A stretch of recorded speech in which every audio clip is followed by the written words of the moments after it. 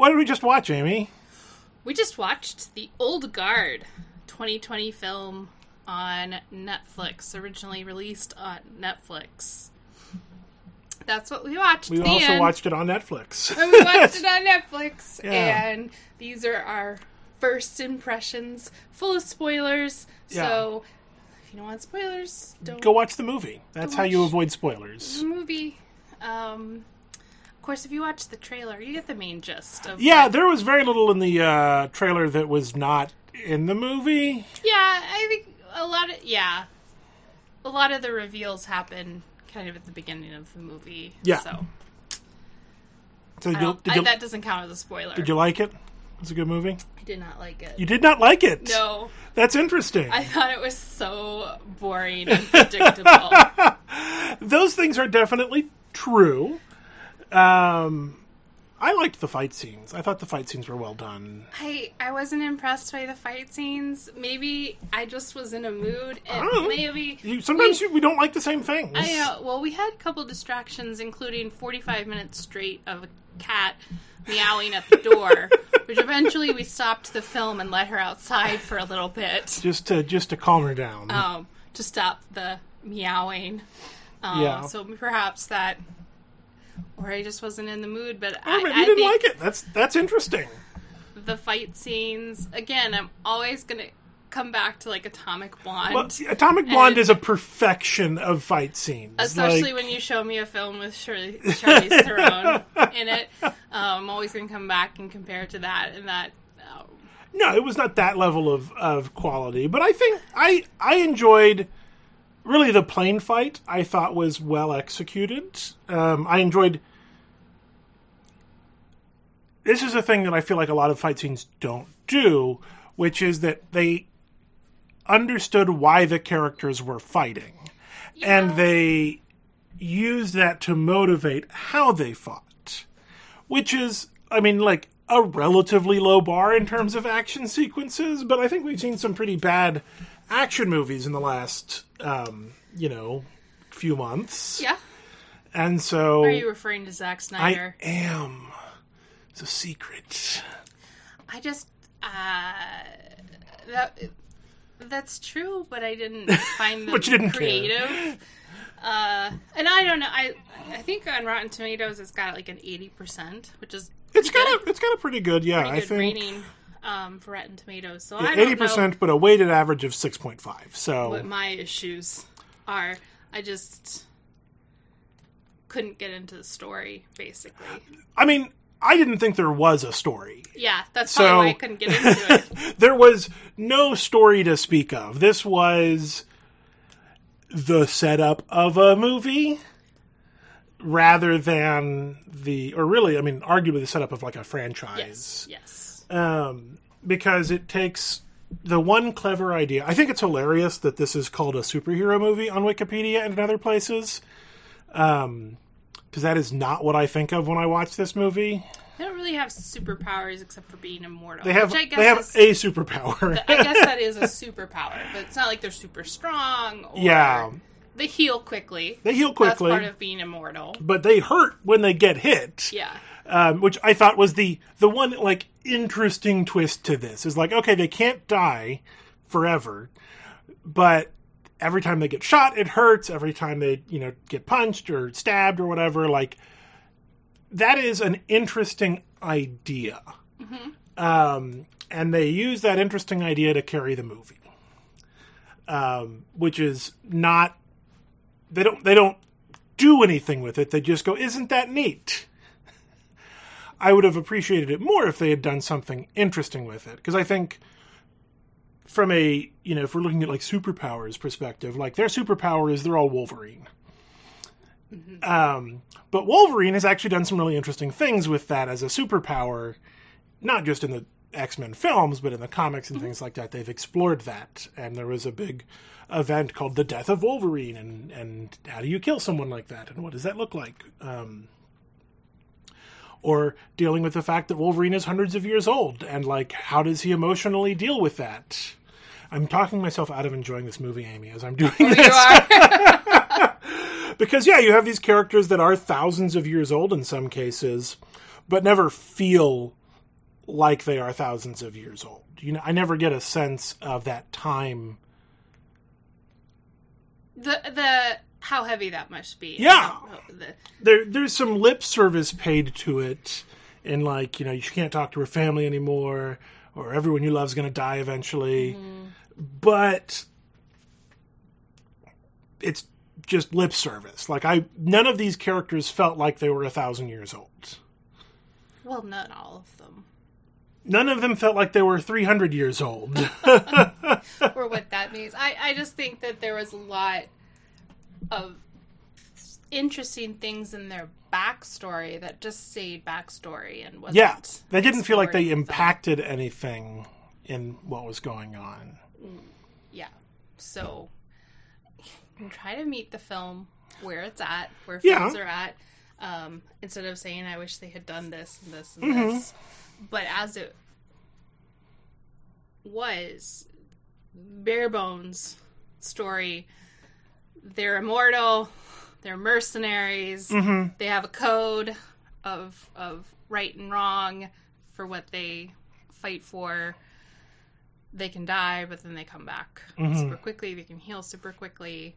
And then the most boring villain of a pharmaceutical company wants to kidnap them and imprison them. Martin Shkreli in all but name. Yeah, young CEO who wanted to use their tissues and DNA to unlock longer lifespans for humans, and that's really the plot of the film, is around them going nuh-uh, chasing them down and trying to capture them. And the one scientist whose name this is another thing, I didn't know anyone's name except for Andy and Niall. Andy and that's Niall. Only because they said it a lot. Otherwise, I wouldn't have known their names. Where's the scientist guy who betrays them on... It's not on the Wikipedia. Booker?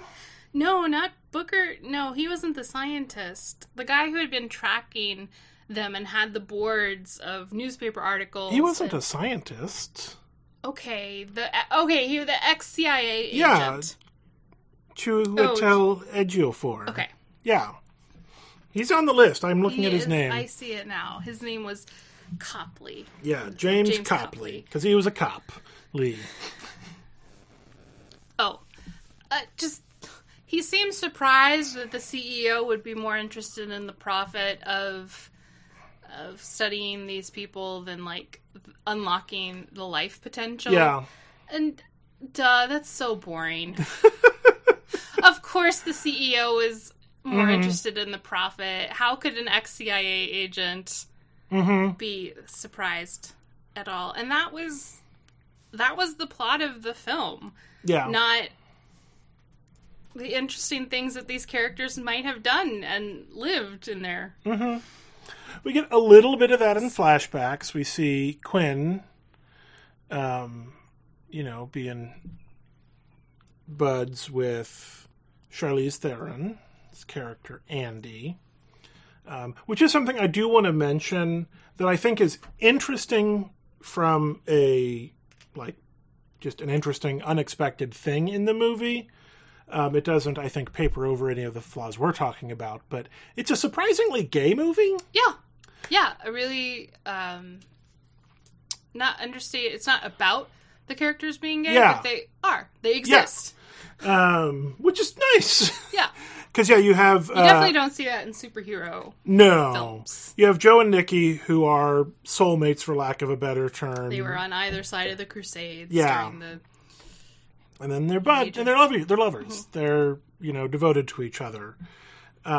Which is... Their portrayal of that relationship, I think, was strong of the actors. They weren't given much to work with in terms of story or beats or anything interesting about that. And then, of course, Andy is very clearly to be shown in love with Quinn, who was sort of the first other immortal she ever found. I don't know. Clearly, I did feel like it was a little bit of queer baiting. Like it could or it couldn't. I didn't think it was... I was reading it. I think just because you had Nikki and Joe being so gay. Well, I think maybe because Nikki and Joe were like, there was no question. Yeah. That the fact that there was kind of question around Quinn and Andy. Okay. It wasn't. Then I wasn't sure. That's I could fair. See it. I mean, Charlize Theron's reaction to Quinn being taken away felt not just like, oh, my best friend is being taken away. Yes. I would agree. But that is definitely like an interesting story element that is dropped for the rest of the movie and then comes up in the sequel bait stinger, which was less interesting to me. And that does make it like a superhero movie, and they took the only interesting thing and put it in the stinger so you'd watch the next movie. Yeah, that was the most interesting thing. For me, at least. Yeah. I think it is interesting.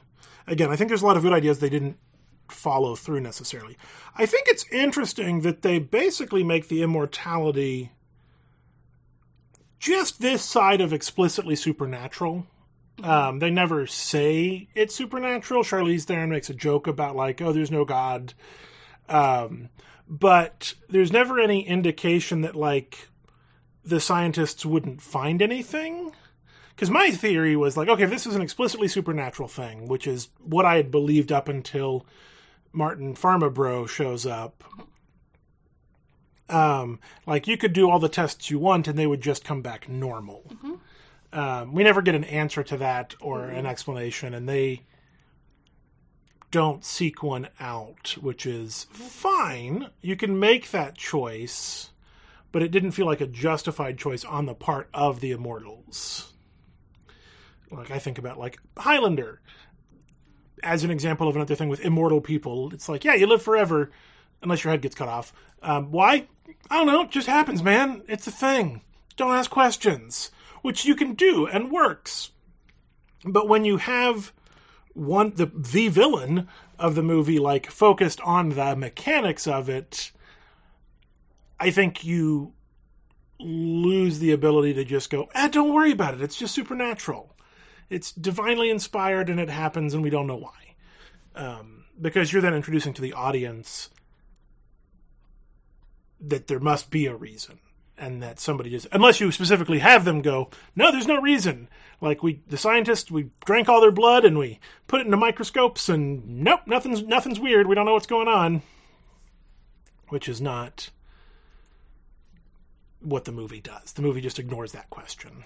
I don't know. I feel like Andy grapples with it a little bit of why this and when does it end. Yes, but not with the like mechanics of it. Yeah. She's grappling with, I think, the philosophy of it, and she struggles with it. The slight arc that she gets over the course of the film, I think, is we've been doing this for a long time. It doesn't feel like it matters. Oh, we just didn't look into the research. Actually, it did matter. Cool. That's like, having Copley come in and go, actually, it did matter. Look, I have a crazy wall that says everything you did mattered. The conspiracy wall. Yeah. Everything you did mattered. Here, I've got string. Which is all she needs to go back to doing it. Which, again, I think if you lean into the supernatural of it, you go, oh, like we are agents of positive change. There's a reason for our existence. Yes, and specifically, like the things that we do have long-reaching positive consequences that we can't predict. So we just have to keep trying to do what's right in the moment. Again, these are interesting ideas that the movie like looks at and goes, oh, I wonder what's over there.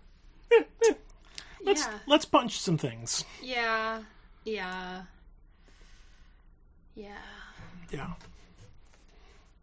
Other thoughts? Or are you just letting me ramble? I want it to be better. I want, it's got 2 female leads, black female director, like. So You wanted it to be better?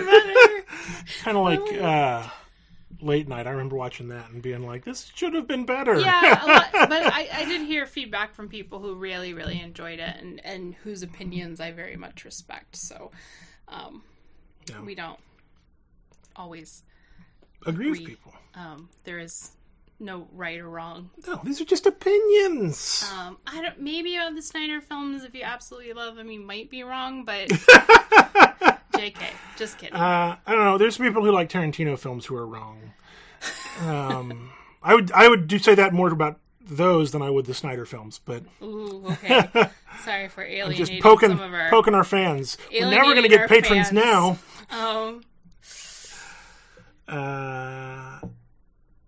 There were some fun bits. The speaking Russian bit I thought was cute, like telling the pilot to play dead.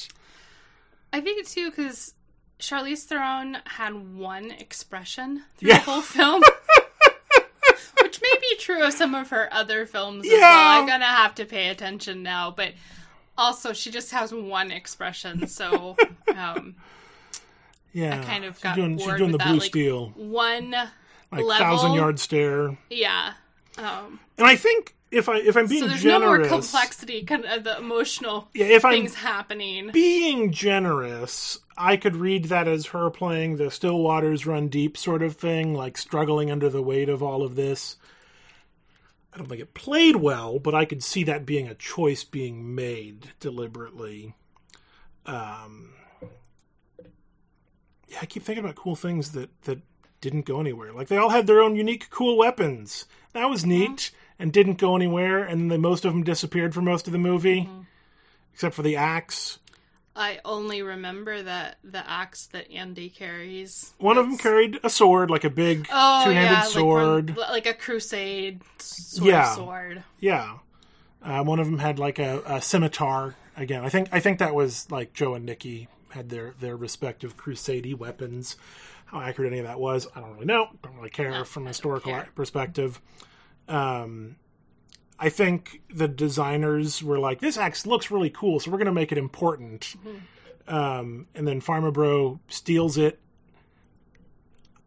for reasons. And looks like he's ready to use his weapon when these folks break into his penthouse apartment, which I don't know what he thinks he's going to do after they mowed down like everybody dozens of special forces men with guns. Big guns. I do have to ask, because I know this, and I was very proud of myself. Do you know who was playing Pharma Bro? No. He looked familiar, but... Dudley Dursley from the Harry Potter movies. I recognized him. I can't even recall what that actor looks like in the Harry Potter movies. Yeah. So... Well... Good job, Kevin. Younger. Good job. You beat me in my own game. I did. That's who that was. He played Dudley Dursley in this movie. I think too. I'm kind of like numb to the fast healing kind of immortal storyline. It wasn't interesting to me because I've been binging Vampire Diaries and the originals for the last year and during the pandemic, and that's part of the vampires. That's a very common myth. Is that they they still feel the pain too of these acts of violence against them, but they can heal as long as it's not a stake to the heart, ripping their heart out, or cutting off their head. Yeah, they'll survive. The standards. And that, and plus exposure to all the Wolverine stuff, so that wasn't...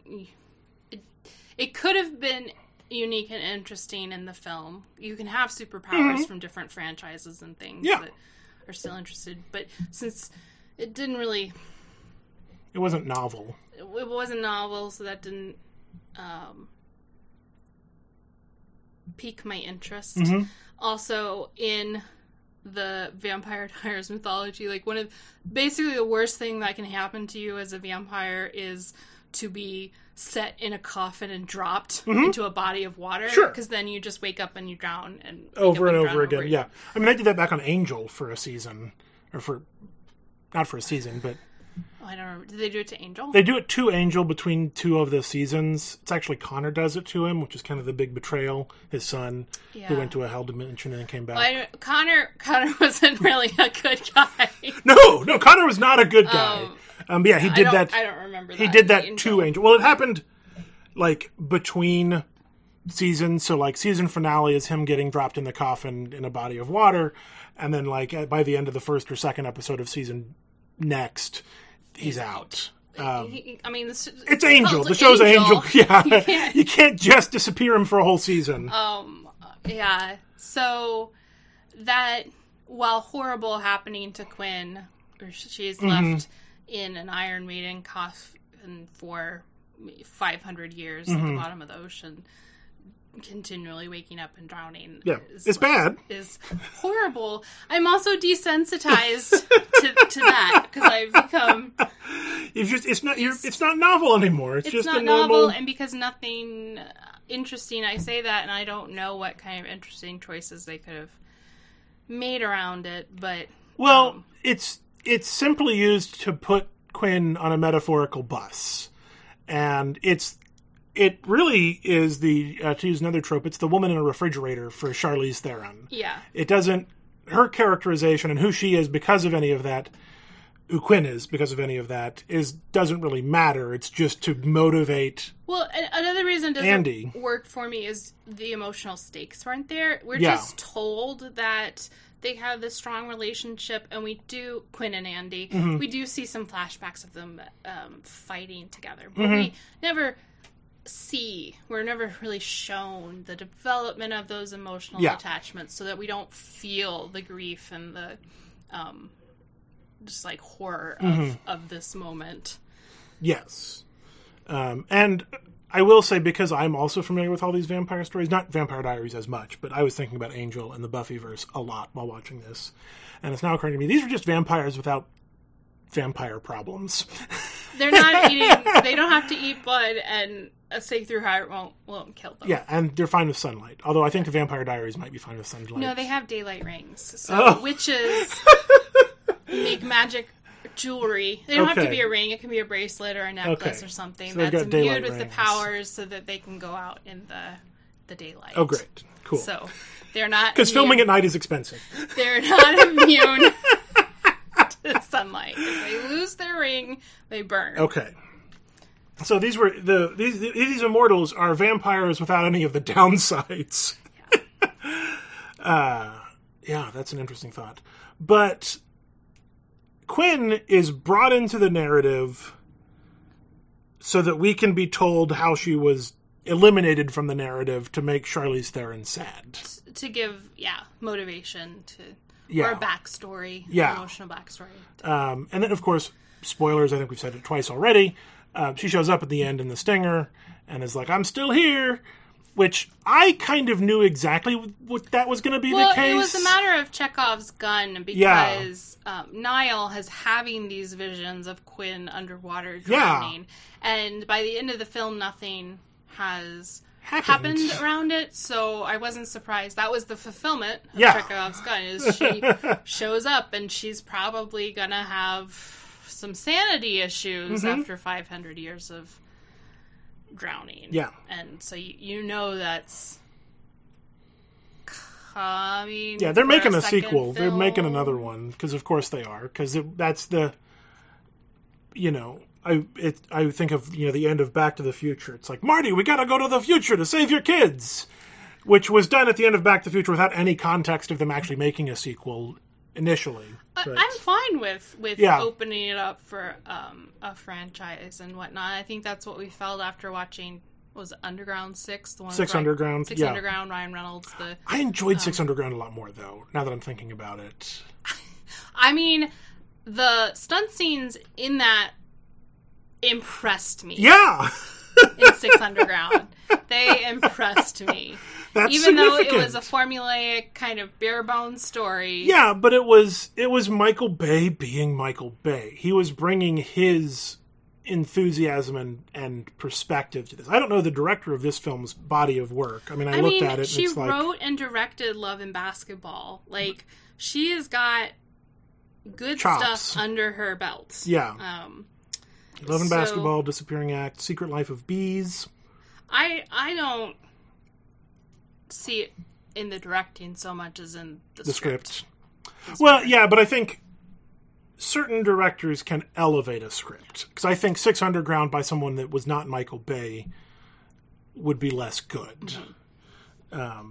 Because it's basically the A-Team. And the A-Team movie was real bad. Mm-hmm. Well, as you said, you found the fight scenes enjoyable and story-driven. Mm-hmm. Specifically, I think the ones that I found interesting. So the plane one, which I mentioned. Then the fight at the end, towards the end, where they're breaking out of the science facility, where Andy isn't healing. Mm-hmm. And so the fight choreography became about having the other people take the hits for her. That's true. That is interesting. That was an interesting narrative-driven fight scene choice. And so, those bookends, so to speak, of the airplane fight and that at the end, we're look, we're getting out of this together. If you can't heal, we're just going to take the hits for you. Mm. And seeing that play out in different ways was hitting that novel button of that's an interesting way to deal with that. That's not, that's clever. I had not seen that before. And clever is important. And thus, building the fight scenes around that made them more interesting. I still don't know who any of the people are. So I know their moment-to-moment motivation, but not necessarily their larger backstory of we don't want to be captured. Which is fair, but... that is a clever device. I think I got by the end of the film and was like, what time is it? How much longer? Over yet? How much longer do we have? That's fair. I mean, if you could make... I think the backstory of Andy could be fascinating because she was thought of as a goddess. She's probably from at least ancient Greece, if not further. Before is when she was born and lived. That's fascinating. Mm-hmm. And yet it was made boring and uninteresting. Because they didn't engage with it at all. They didn't, they just said the thing and then didn't do anything with it, I think. Because I agree. I think those are fascinating things. Or the burden of 1,000 years of knowledge. What does that look like? How does that impact someone? And I never got a sense of that. Just that 1,000-yard stare. Yeah. The 1,000-year stare. But she's clever. Probably more at least 2,000 years old. Yeah, she's very old. Do you know anything about the graphic novel? And I just ask because we've talked before, not on the podcast, but to each other about how graphic novels and comic books right now are often being sold as skeleton screenplays, basically, to publishers. I don't know about that. I know, Greg Rucka, who wrote the graphic novel and also this movie, which is an interesting choice. Something that, Mark Miller did, who went on to do Kick-Ass, and The Kingsman, both of which feel like they were that I'm going to write a comic so that I can turn it into a movie thing. Not a lot of Rucka's stuff is particularly familiar to me looking at his bibliography right now. None of these names are things that stand out to me. He spent some time working on DC, on Detective Comics, and he wrote 6 issues of The Punisher. But, he's not a standout name to me, and I don't know the history of this graphic novel, but it would not surprise me if it was in that same sort of space of, written to be a movie, but I'm going to make it... Because literally, and I've heard people talk about this in creative industries, selling an idea is 10 times easier if you already have it in another existing medium. Even if it's not made for that medium. Emily Vanderwerf, co-creator of Arden, a podcast I really like, and I think Amy likes too. Yes.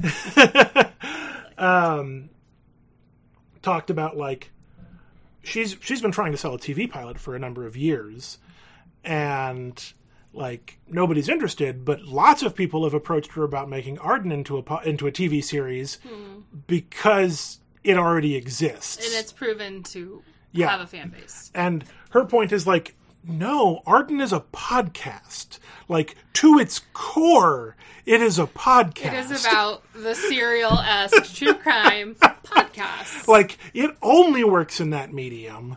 And there are not enough comics that are being written for the medium of comics as the end point.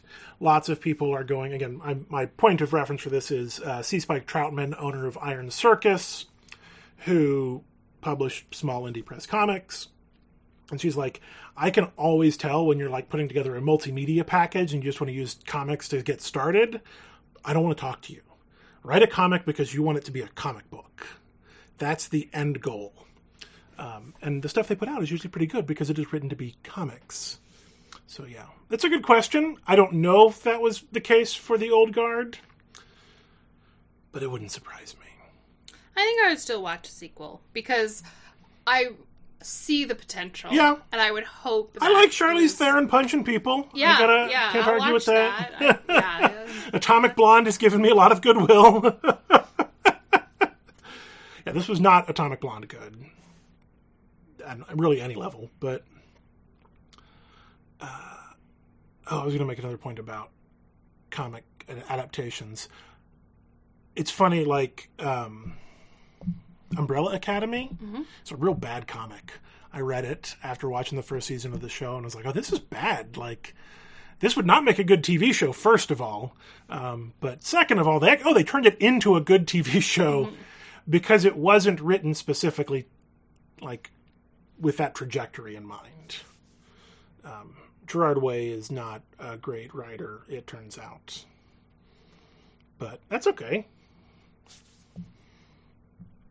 I don't think it was written to be adapted to a TV show. I don't know that, but...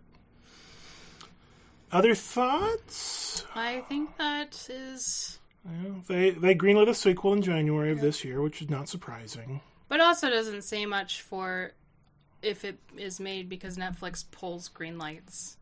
It seems like all the time. Well, they've been doing that in the pandemic. They've pulled, like, later seasons of things over and over again. Looking at you, Glow. Teenage Bounty Hunters. Yeah. Netflix. We can get into the media generation of Netflix is like the most opaque business-driven process I've seen because we don't know why they make the decisions they do.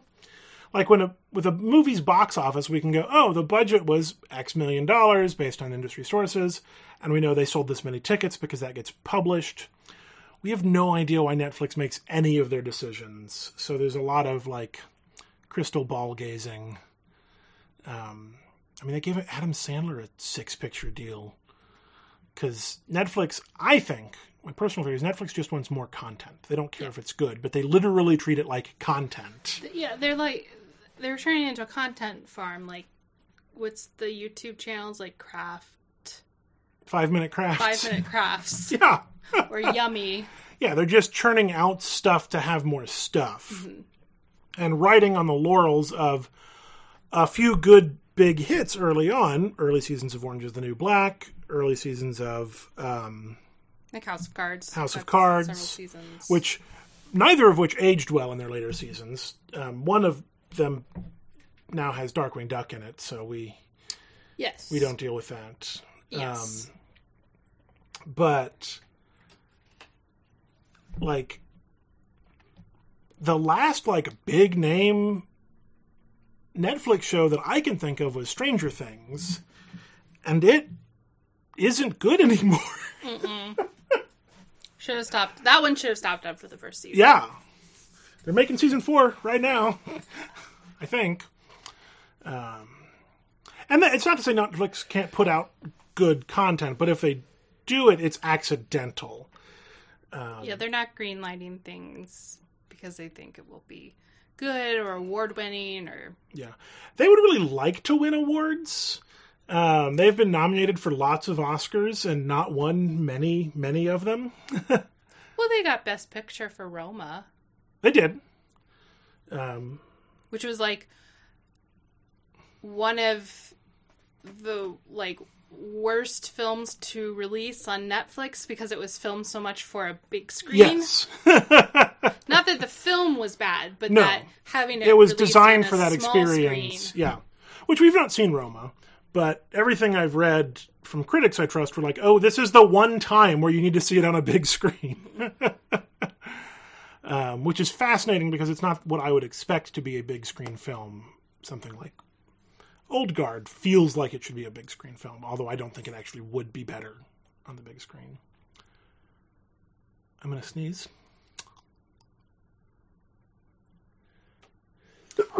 Bless you. And then some of their international stuff like Lupin and Dark I think are really good, but are not like smash hits in the way that Stranger Things was. And those are going to both be canceled soon. I mean, well, Dark is already canceled. It ended. But I don't know how long Lupin will last, despite it being really good, and I like watching it. Well, they only finished the first part. Yes. So technically they're still in their first They're still season. in their first season. So it could get canceled anytime after that. Yeah. All right, any other thoughts? We wandered pretty far from home on there. No Okay. thoughts. Emptied brain. Emptied brain. And he's going down his list of thoughts. Yeah, to just see if checking we've gotten anything. anything. Oh, this is the dumbest thing. This is the nittiest of nitpicks, or the pickiest of nitpicks.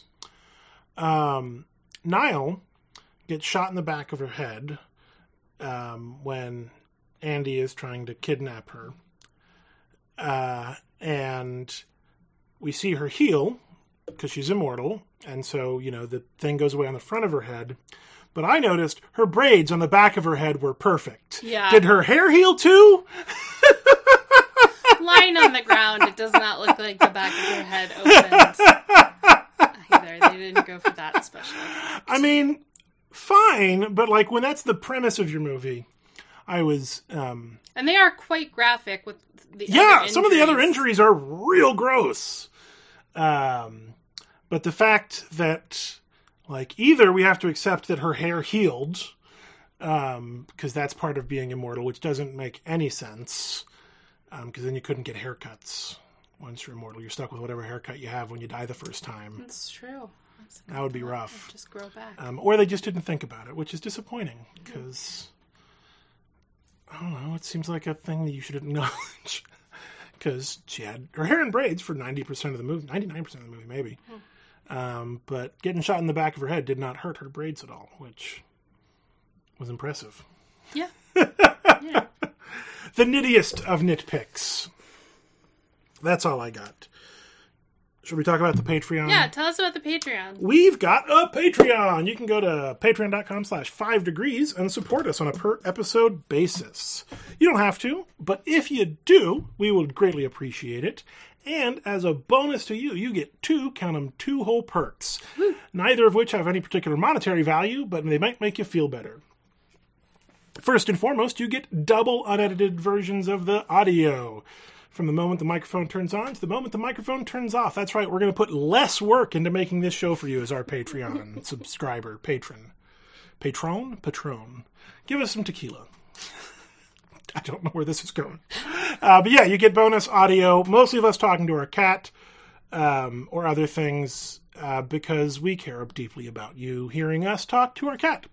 The other perk you get is if we picked from a list of movies to watch on a given episode, you will get that list of movies we picked from. Because often I will give Amy a selection of 4 or 5 films, and she will pick the one out of that she wants to watch. And this time we picked The Old Guard. And so you'll see what movies we didn't watch instead of The Old Guard. Mm-hmm.